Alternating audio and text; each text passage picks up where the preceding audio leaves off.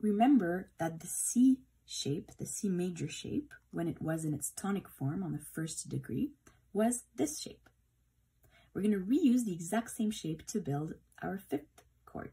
Let's find out where that note should start. It's the fifth, right? The 5 chord should start on the fifth note of the scale we're in, which is C major. So we count 1, 2, 3, 4, 5, right? If you would have labeled all of the 8 notes, the fifth one is where we're going to build our chord.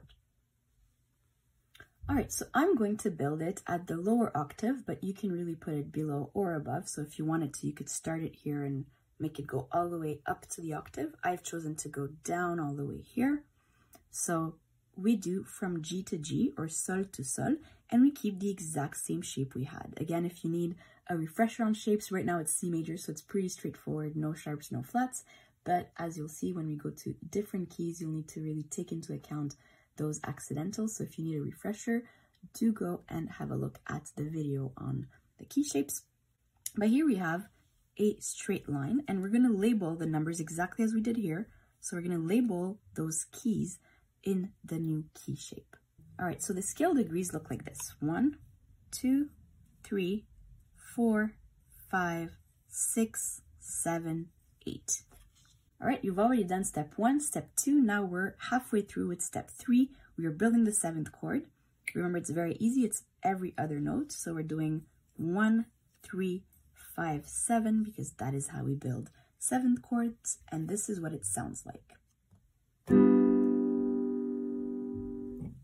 All right, so we've got the dominant chord, the 5 chord, built on C major and in C major. So we're building that chord obviously on the 5th degree, which is Sol or G.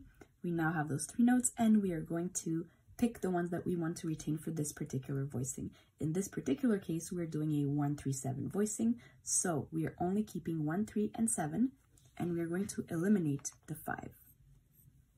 This is what it sounds like.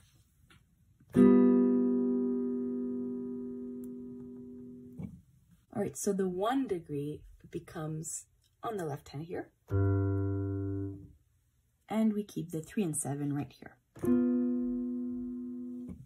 So now we would have this sound.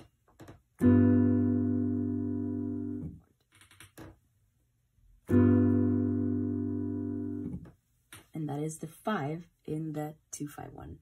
Remember, when you're playing this, you're still seeing in your head this shape, which was the crucial thing we are memorizing. That's for the drill. But you're just not going to play this note, and you send it to your left. So it's a very easy mental leap once you see this shape. If you can't see this shape, this is where it's going to get really hard, because you'll start calculating. But if you just see this instinctively, remove this, place it here. This is a no-brainer, because octaves are quite easy. And you simply play this.